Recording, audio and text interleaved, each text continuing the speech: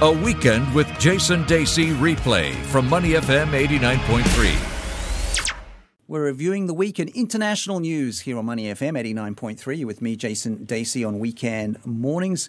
We are joined by Glenn van Zutphen, the former CNN anchor and producer, the head of Van Media Group, and Steve Okun, the former Clinton administration official, senior advisor to McClarty Associates here in Singapore. Guys, once again, it's Donald Trump and China dominating the headlines.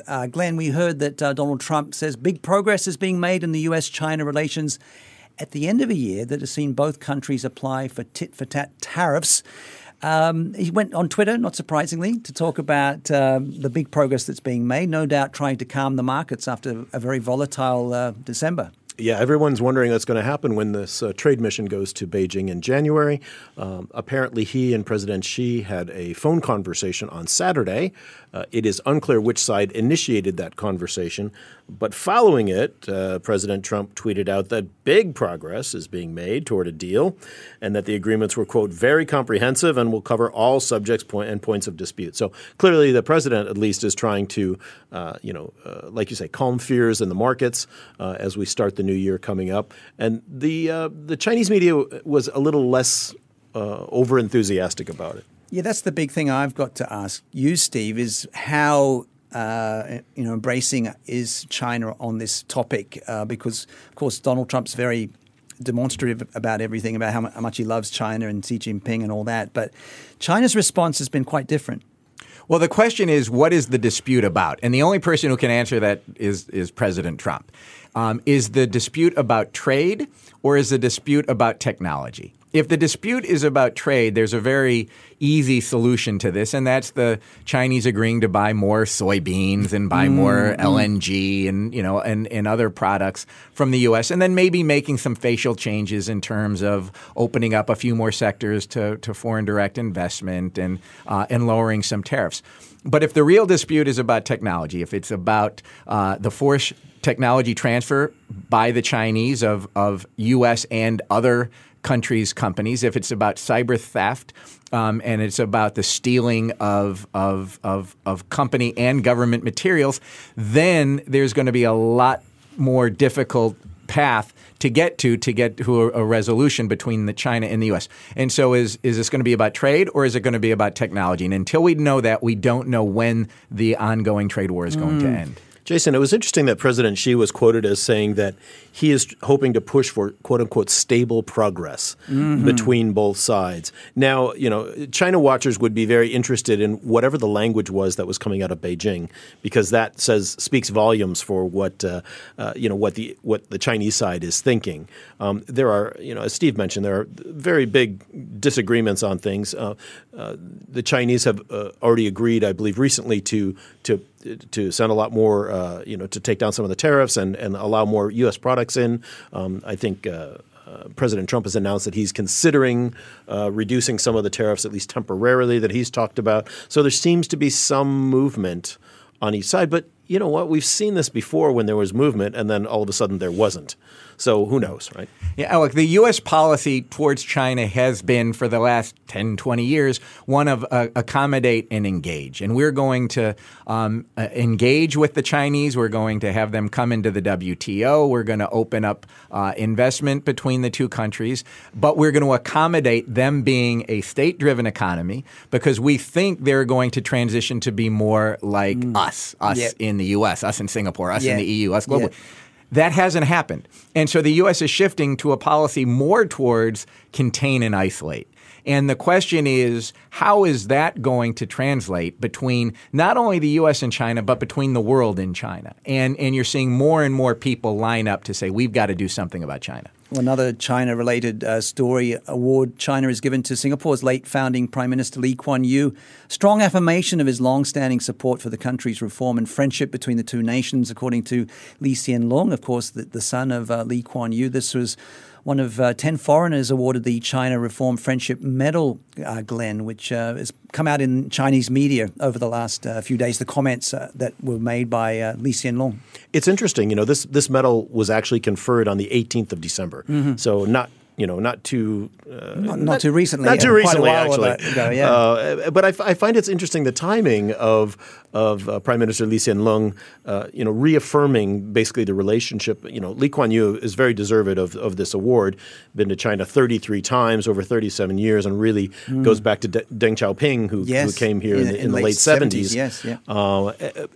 But I'm curious, and Steve, maybe you have some insight on this. Is this kind of with the background of the U.S.-China trade issue that maybe there is some feeling of Singapore and the mainland wanting to be closer together? Well, no, Glenn, I think that's exactly the balancing act that Singapore has to go through now. I mean, Singapore has been able to balance both being allied, if not a formal ally, being allied with the U.S., but also being a close friend and business partner with China. But what's going to happen now if the U.S. is now going to take more of you're with us or against us? Where is that going to leave Singapore? Where is that going to leave ASEAN? It is really going to be a much more difficult period for ASEAN and our countries like Singapore and Indonesia, Philippines, Thailand, let alone the Myanmars and Cambodias.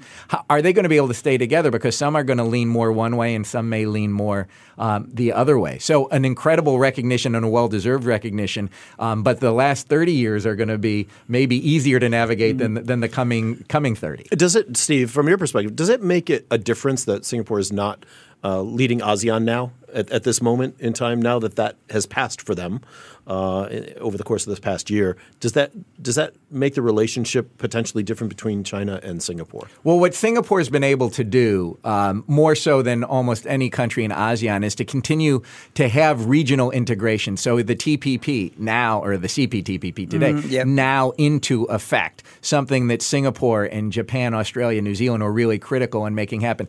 Singapore did everything it could as host of ASEAN to try and get RCEP, the Regional Comprehensive Economic Partnership with ASEAN, plus 6 countries, including China and India, to move forward.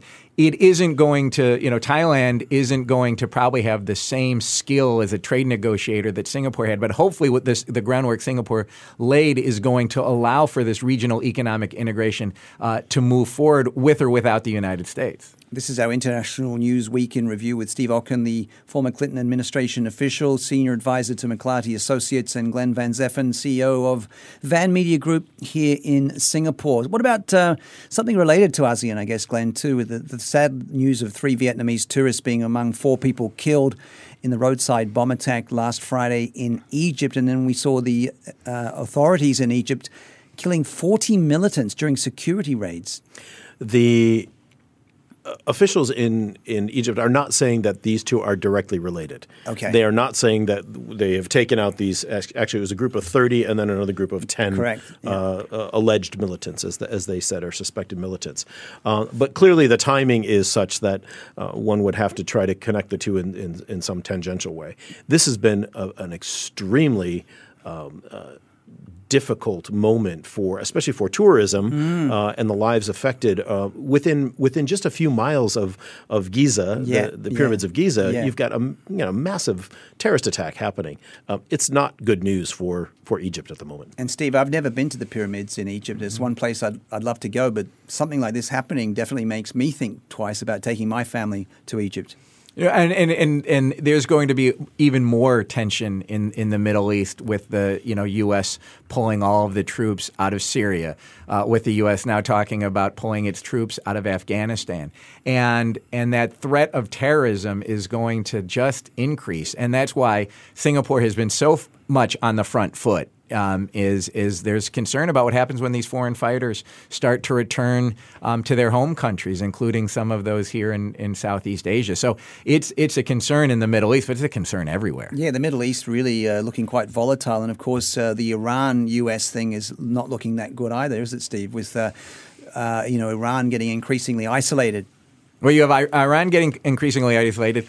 What's going to happen with Saudi Arabia? I mean, President Trump has continued to put all his eggs into the basket. Yep. But you have both the House and the Senate in the United States saying we don't see us as being allied with MBS in Saudi Arabia. So really, foreign policy is going to be very tumultuous coming up in 2019.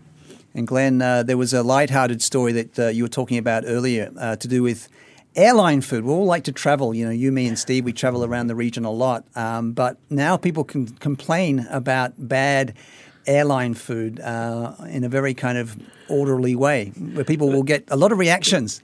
Well, it's funny. There are a number of different post your photographs on Instagram of your airplane food, right?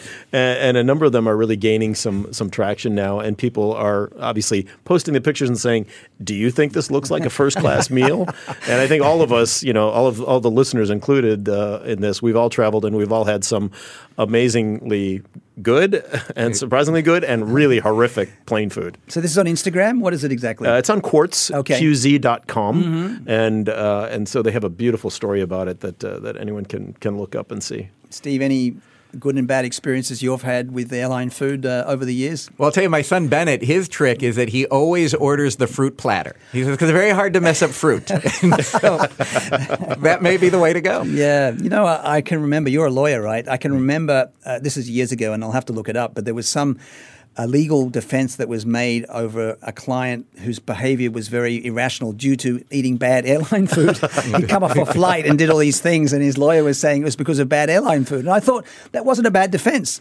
Well, and then that led to the McDonald's defense not too many years later. That's right, the McDonald's defense. But I would say food is probably the least of your concerns about putting you in a bad mood these days, flying. But well, one of them, just in case anyone wants to look these up, at In-Flight Feed is one of them on Instagram. The other one is Airplane Food Selfie.